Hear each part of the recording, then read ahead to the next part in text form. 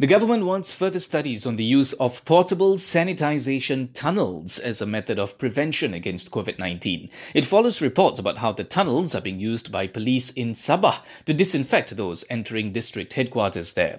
Health Director General Dr. Noor Hisham Abdullah says the sanitization tunnels are a good innovation, but more research needs to be conducted into its effectiveness before they can be implemented in other locations.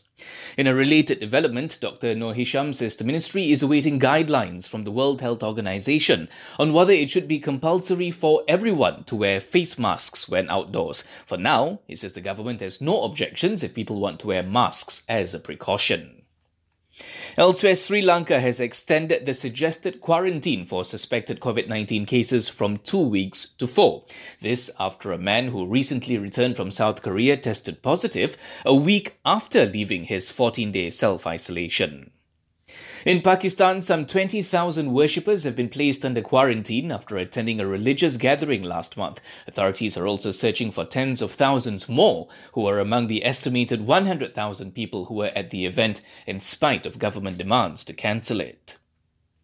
Japanese reports say the government there could declare a state of emergency over COVID-19 as early as tomorrow. Details of the plan are likely to be announced before the end of today, with more than 1,000 cases reported so far in Tokyo alone.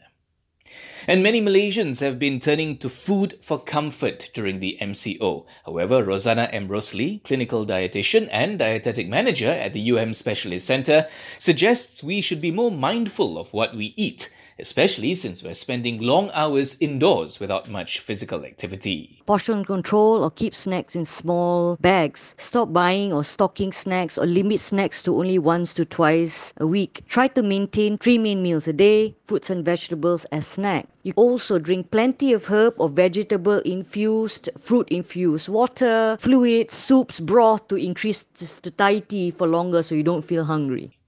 Rosanna also recommends properly planning your grocery shopping list, not only to ensure you cover all the basic food groups, but also to ensure that you wrap up your shopping trip as quickly as possible.